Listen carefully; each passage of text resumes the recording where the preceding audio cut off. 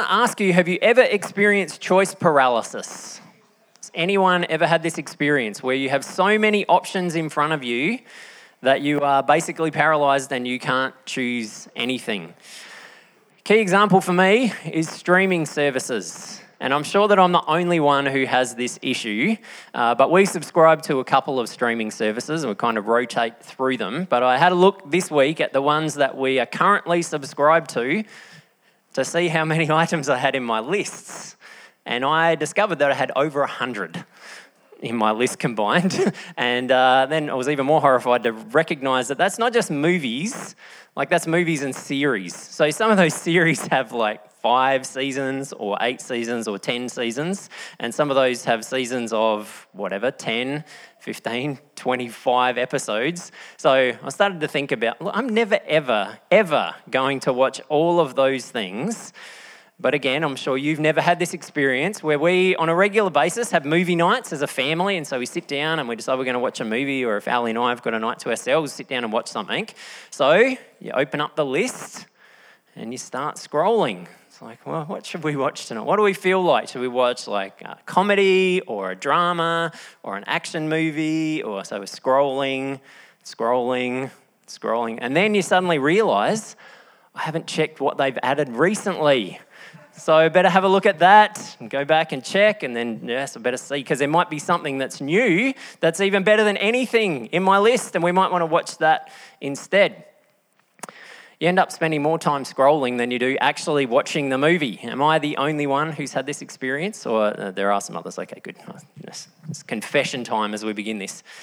The reality is that that's true in a lot of areas of our lives, where we get to this point where we just can feel completely overwhelmed, that there's so much that we could do that we don't have a clue where to start. And so today we're finishing this series that we're doing over the last few weeks, where I wanted to spend some time, as I began my time here at Richmond, talking about some of the things that I think are most foundational to my beliefs and what gets built out from that, but also some of the things that I think are the most important for us as a church as we begin this chapter together. And so we began by talking about Jesus as the centre of everything that we focus on, and then we talked about spiritual family, recognising that that is the kind of culture that we want to have as a church. And then last week we talked about transformation, to recognise that when we focus on Jesus in an environment of spiritual family, then ultimately our lives are transformed and we mature into the people that God wants us to be. But I wanted to finish the series by talking about simplicity and being able to recognise that our spiritual journeys can feel very overwhelming as well. And so what does it look like for us to simplify things down so that we can start somewhere? So if you have the Bible app, I'm pleased to say this week that you will be able to use the notes. So I apologised on our weekly update this week, and I would love to blame technology and say it was a glitch that was in the background, but no, it was completely my fault that this didn't work last week, so I'm very sorry about that, but it is working this week. So you can go to More, bottom right corner, and then Events, and you'll see the outline there. You can jot your notes down, or if you've got a journal or a notebook, you can jot things as we go through today's message. Also want to just remind you that next week is a Q&A Sunday. So next week we are going to spend some time responding to your questions. And so I want to give you an opportunity right now to send some through, because we've got some, which is great, but we would love a lot more. And I'm sure some of you are like, I don't know, is that an appropriate question to ask? Is that an okay question to ask? Don't worry about that. We'll do any editing that we need to do, so it's fine. But that's my number. So if there is a question you've been thinking about, or there's a question that comes to you right now, like literally text that my phone is over there and I'm not going to be affected by it, but we do want to have as many questions as possible as we head into next week, and then there's a panel of us that are going to spend some time responding to those questions. And they can be questions about Jesus, questions about Scripture, about the Bible, about what it means to follow Jesus, about church, about what we're doing as a church family together, anything that you like, or you can jot those down on a piece of paper and give that to me afterwards. But that's what we're doing next week. So, as we think about this idea of choice paralysis and we think about our spiritual journeys, we can end up feeling a little bit overwhelmed in the same way. I don't know whether you've had this experience where you just stop and think about the enormity of Jesus' teaching and like, where do I even start? As I think about applying what Jesus taught us and what Jesus showed us, where do I even begin with that? Or just think about all of the amazing stories that Jesus told, all of the incredible parables that he shared with us. Like, I should really dig into some of those and really try and get all of the meaning out of them. Where do I even start? Or I know that I want to dig into some of the letters that are in the New Testament and be able to understand a little bit more about what it means to follow Jesus. Again, where do I even start? Might even just think about like the fruit of the Spirit. So the things that God wants to produce in my life, which of those do I start with? Saying, God, I want you to produce more of this, or in certain seasons, any of this fruit in my life. It can be so overwhelming. And so the biggest challenge for us is to just find somewhere to start, something to latch onto. And so today I want to take a bit of time talking about a couple of examples of what that looks like from Jesus' teaching, because he is the master of simplifying things down for us, but then also to share some practical examples of what that looks like for us as a church as well. So it's handy that we have this encounter that Jesus has with a religious leader in Matthew chapter 22 who comes to him and says, Jesus, what is the most important thing to focus on? That sounds like a really, really good place to start. So Matthew chapter 22, verse 34, when the Pharisees heard that Jesus had silenced the Sadducees with his reply, they met together to question him again. So just briefly, the context of what's going on here is that the religious leaders are having more and more of an issue with Jesus and some of the things that he's saying. And so they have been trying to trap him and to catch him out and to say, well, if we can prove that he's not that great, then that'll be all right. So they come to him with some pretty complicated questions, and Jesus nails it. Like the answers that he gives to these questions are astounding. And so far from what the Pharisees and religious leaders were hoping is going to happen, the people around him are like, this guy is incredible. He's so profound and amazing in the answers that he's giving. So they gather up together again to go, okay, one last time, let's really try and catch him out. So, verse 35, one of them, an expert in religious law, tried to trap Jesus with this question. Teacher, which is the most important commandment in the law of Moses? So, law of Moses, I don't know what conjures up the images for you, but when I think about the law of Moses, I can't help but think about Charlton Heston. So that big, glorious beard, just look at him. What a glorious man. The Ten Commandments movie, where he portrays Moses being given these instructions that God gave to the Israelite people to say, this is what it looks like to live in a full, complete relationship with me and a full, complete relationship with each other. These are the most important things for you to focus on together. But the Israelites were really, really great, and I know none of us ever do this, at finding loopholes and being able to say, okay, well, that's good, but I can just kind of bend that rule a little bit or just kind of squeeze my way around that a little bit. And so when that happened, more laws were added. Then they would find more loopholes, and so more laws were added to that, until ultimately there were over 600 laws that you needed to know as a faithful Jewish person if you were going to get everything right. So the religious leaders come to Jesus and say, well, out of those 600, which one do you think is the most important? And Jesus' reply is absolutely staggering. He says, you must love the Lord your God with all your heart, all your soul, and all your mind. This is the first and greatest commandment. A second is equally important. Love your neighbour as yourself. The entire law and all the demands of the prophets are based on these two commandments. So Jesus answers with something that would have been very, very familiar to the people who were listening, because it's this thing called the Shema, which we find in Deuteronomy chapter 6, verse 5, that Jesus repeats word for word here. Love the Lord your God with all your heart and with all your soul and all your mind. And the reason why the people who were listening would have been familiar with this is because this is something that as a faithful Jewish person, you would say morning and night. Every day you would get up and you would quote that. And every night you would quote that as well. As a reminder, this is what's the most important thing for me to focus on, to remember that God wants every single part of me. It's not just about my actions, not just about my words, but my emotions, my thoughts, my spirituality, every single part of me. God wants me to love him with all of that. The message talks about loving God with all of our passion and all of our prayer and all of our intelligence. It's this really holistic understanding that God wants every single part of who we are to be surrendered over to him in a full and loving relationship. So you can imagine that many of the religious leaders, when they heard Jesus say this, would have said, "Oh, well played, Jesus. Yes, very well. That's a very, very good answer. Nice answer." But Jesus catches them by surprise because he says, "Oh, and by the way, there's a second part of this." And it's really important to recognize Jesus doesn't say that's the most important thing and this is the second most important thing. Jesus says there's another thing that is equally important, and that is to love your neighbour as you love yourself. Jesus makes it so clear that the outward flow of us surrendering our lives to loving God is that we love the people around us. That should just be the natural byproduct of what happens. But again, that can feel a little bit overwhelming. Think about the enormity of trying to love all of the people who are a part of our lives. This is another great example where we need to just simplify down, and Jesus gives us a clue to say, love others as you love yourself. In another part of Jesus' teaching, he says, do to others as you would have them do to you. So it's this simple ability to be able to stop and think, when I'm going through a hard time, what does others expressing their love for me look like? Do that for other people. When I'm in a conversation with someone, what does them loving me well look like? I know that I have their full attention, that they're listening to me, and they're paying attention to what's going on, and they care about what I'm saying. So when I'm in a conversation with someone, loving well means doing the same thing. When you haven't been around for a while, you've missed a few weeks, what's a loving response that you would hope from others? That they would check in on you.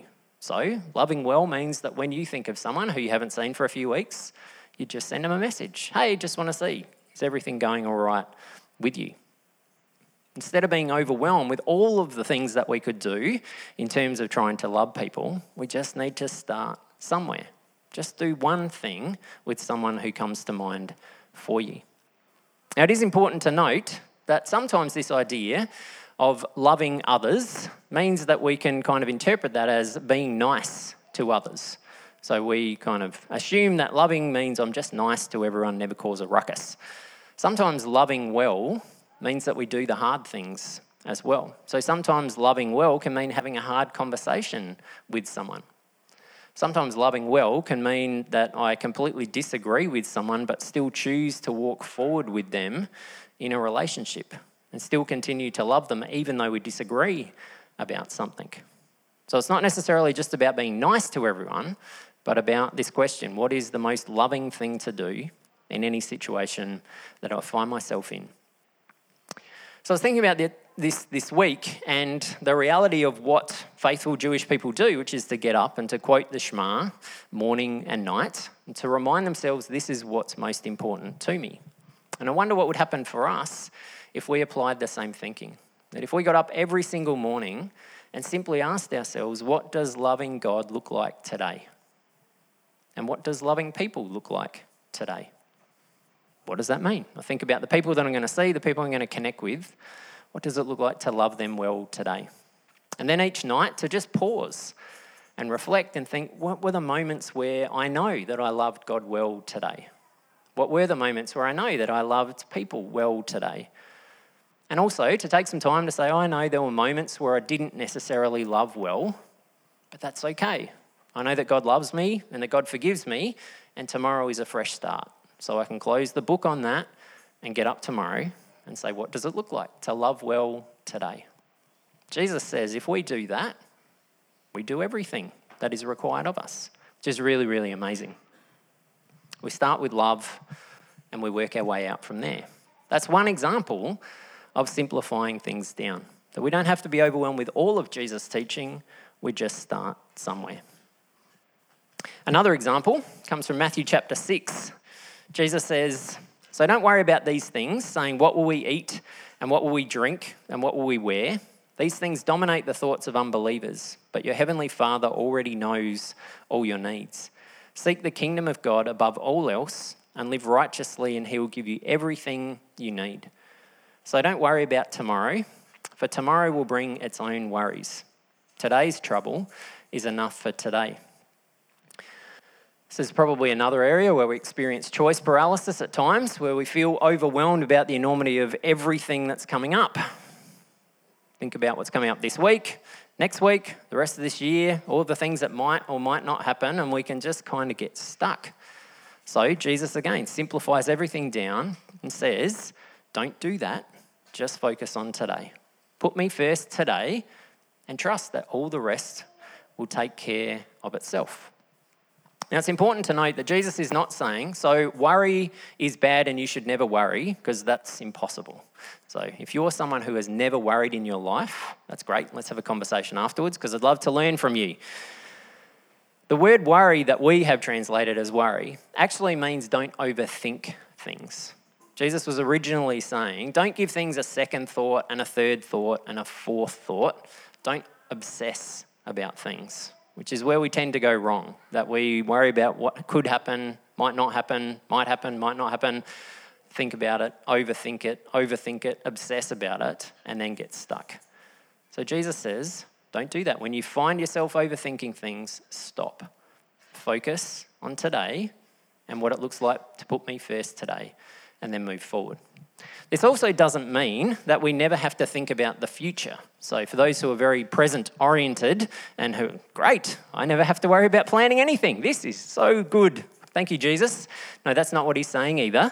And as someone who is a planner and a strategist, part of what I do some days is to focus on planning and strategizing for the future. But that's today. And I don't obsess about those things. I don't overthink them. It's something that some of us who are strategists and planners can do. But to be able to say, what do I need to plan today for what's coming up? So put Jesus first today and then allow the rest to take care of itself. Another example, Jesus' instructions to his first disciples were what? 2 words, follow me. That was it. Jesus didn't say, if you can prove to me that you've got your life together, then we can move forward together. Jesus doesn't say, go away and sort everything out, and then together we can move forward. Jesus doesn't say, answer these theological questions, and if you get them right, then we can move forward together. Jesus says to a ragtag bunch of misfits, follow me. Let's just start walking together, and we'll work it out as we go. But as is so amazing with so much of what Jesus does, there's so much power in those 2 words. It's not just about following Jesus for those people, but it is also about following Jesus' example. What do you need to do? Just look at my life. Look at the way that I live. Look at the way that I interact with people and follow my example. So that might be another helpful thing for us. If we're struggling to know where to start, Jesus says, follow me. Wherever you're at in your spiritual journey, just take a step with Jesus and continue to move forward. So I wonder whether there is one piece of Jesus' teaching, it could be related to some of those things that we've just talked through, or something else for you, where you would say right now in this moment, there's something that jumps out at you and you're like, yes, that would actually be helpful for me to take into this week. We will have a usual reflection time at the end of the message, but I just want to pause right now to give you an opportunity. Is there one thing that's helpful for you to write down or to jot down to remind you as you move into this week? Following Jesus for me just looks like this. This is one thing to take away. Just take a moment. If there's anything that comes to mind, jot that down, then we'll continue. So I also wanted to take a couple of minutes this morning to just talk about some practical examples of how we live this out at Richmond, because simplifying things down is something that we do think is really, really important. And so if you've been around for any amount of time, you have probably heard the phrase Richmond Bingo. Hands up if you have heard the phrase Richmond Bingo. Yes, quite a few of you. But I know that there are some of you who've also said, I've heard that phrase and I have no idea what it means.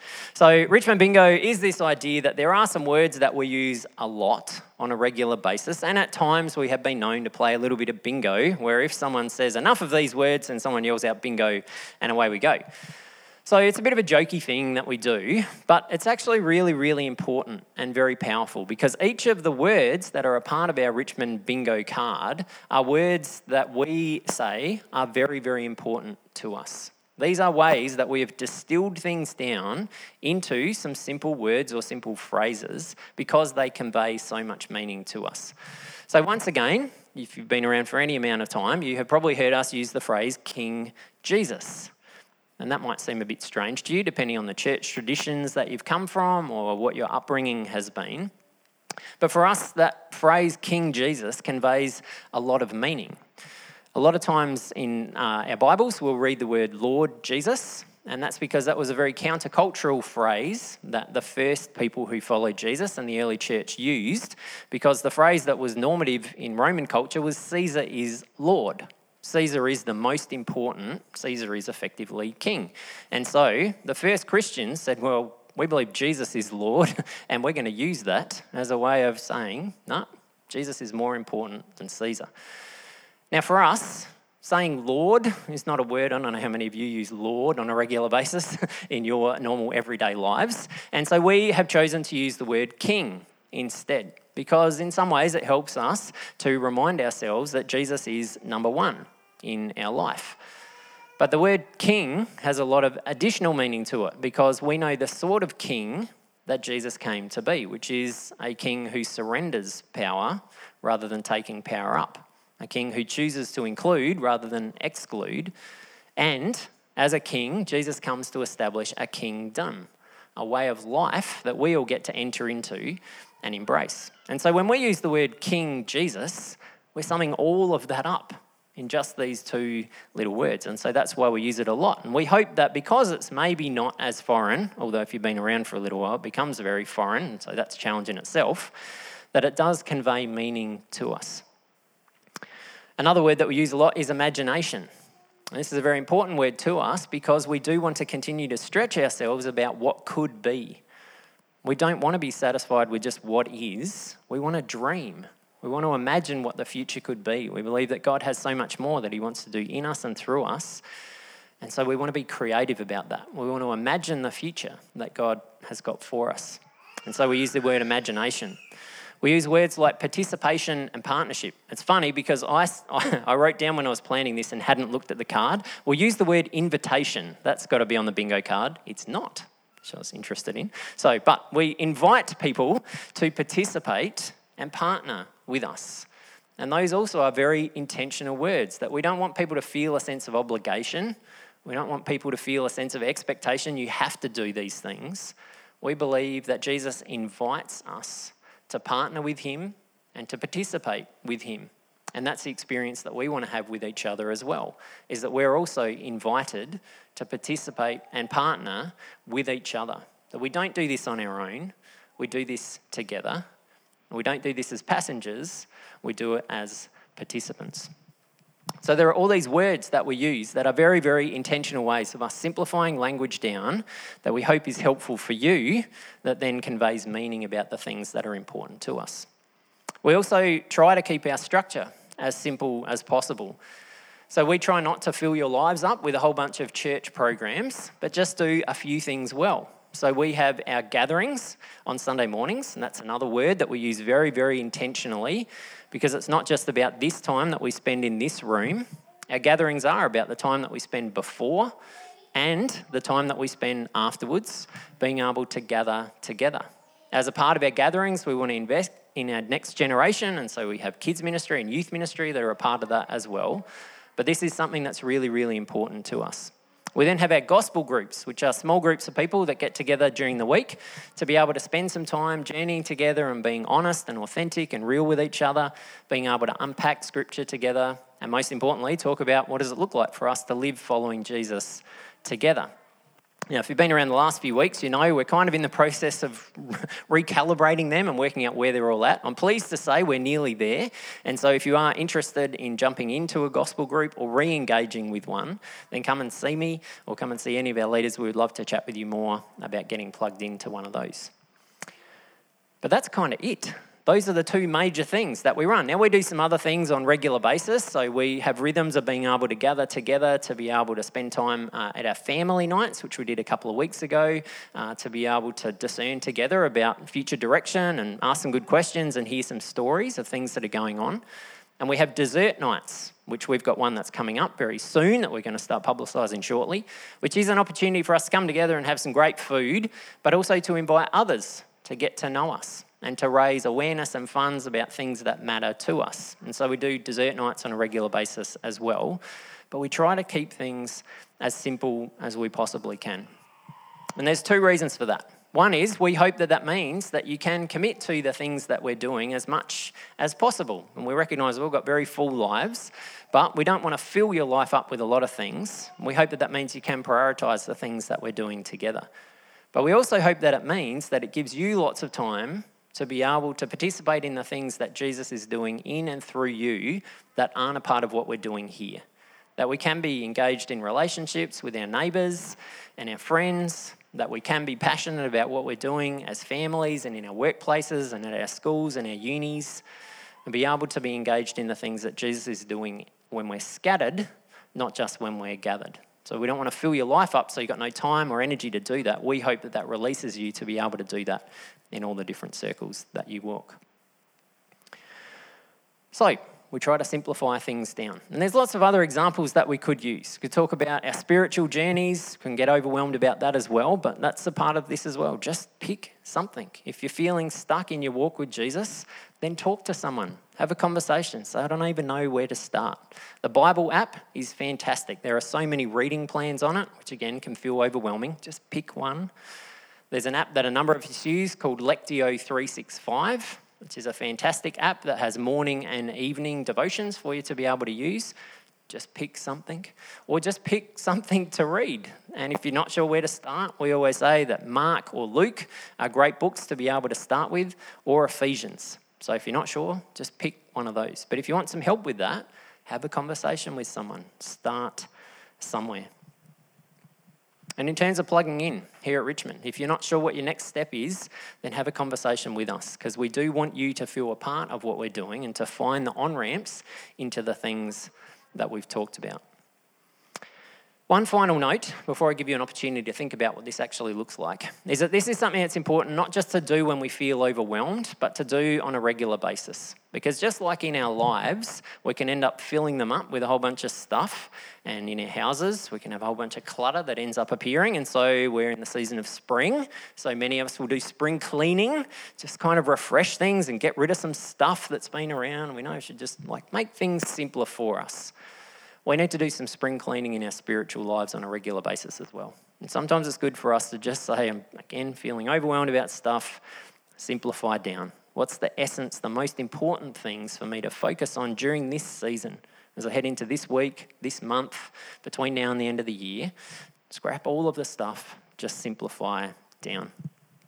And I do want to say, if at any point you're feeling overwhelmed about that, we would love to have a conversation with you about it. I would love to chat with you about it. And if at any point you're feeling like life at Richmond is getting complex or out of control, or I just don't understand what's going on, then come and let us know that, because we want to hear that feedback, because we do want to make things as simple as possible, but we know that stuff just piles up. Sometimes we need to do some spring cleaning as well. So come and have a conversation with us if you're ever feeling that way. But I want to give you a chance to pause and to think about what this looks like for you. So as we head into this week, what does simply following Jesus look like for you? What does it look like? And again, this week, don't get overwhelmed with, and then that's going to mean that after that and next year. No, this week. What's one thing that you want to take away from today to be able to hold on to through this week that helps you to be able to simply follow Jesus?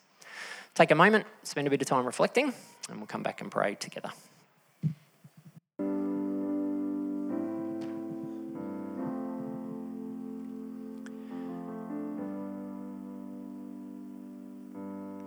Jesus, thanks that you are so amazing at being able to simplify things down for us.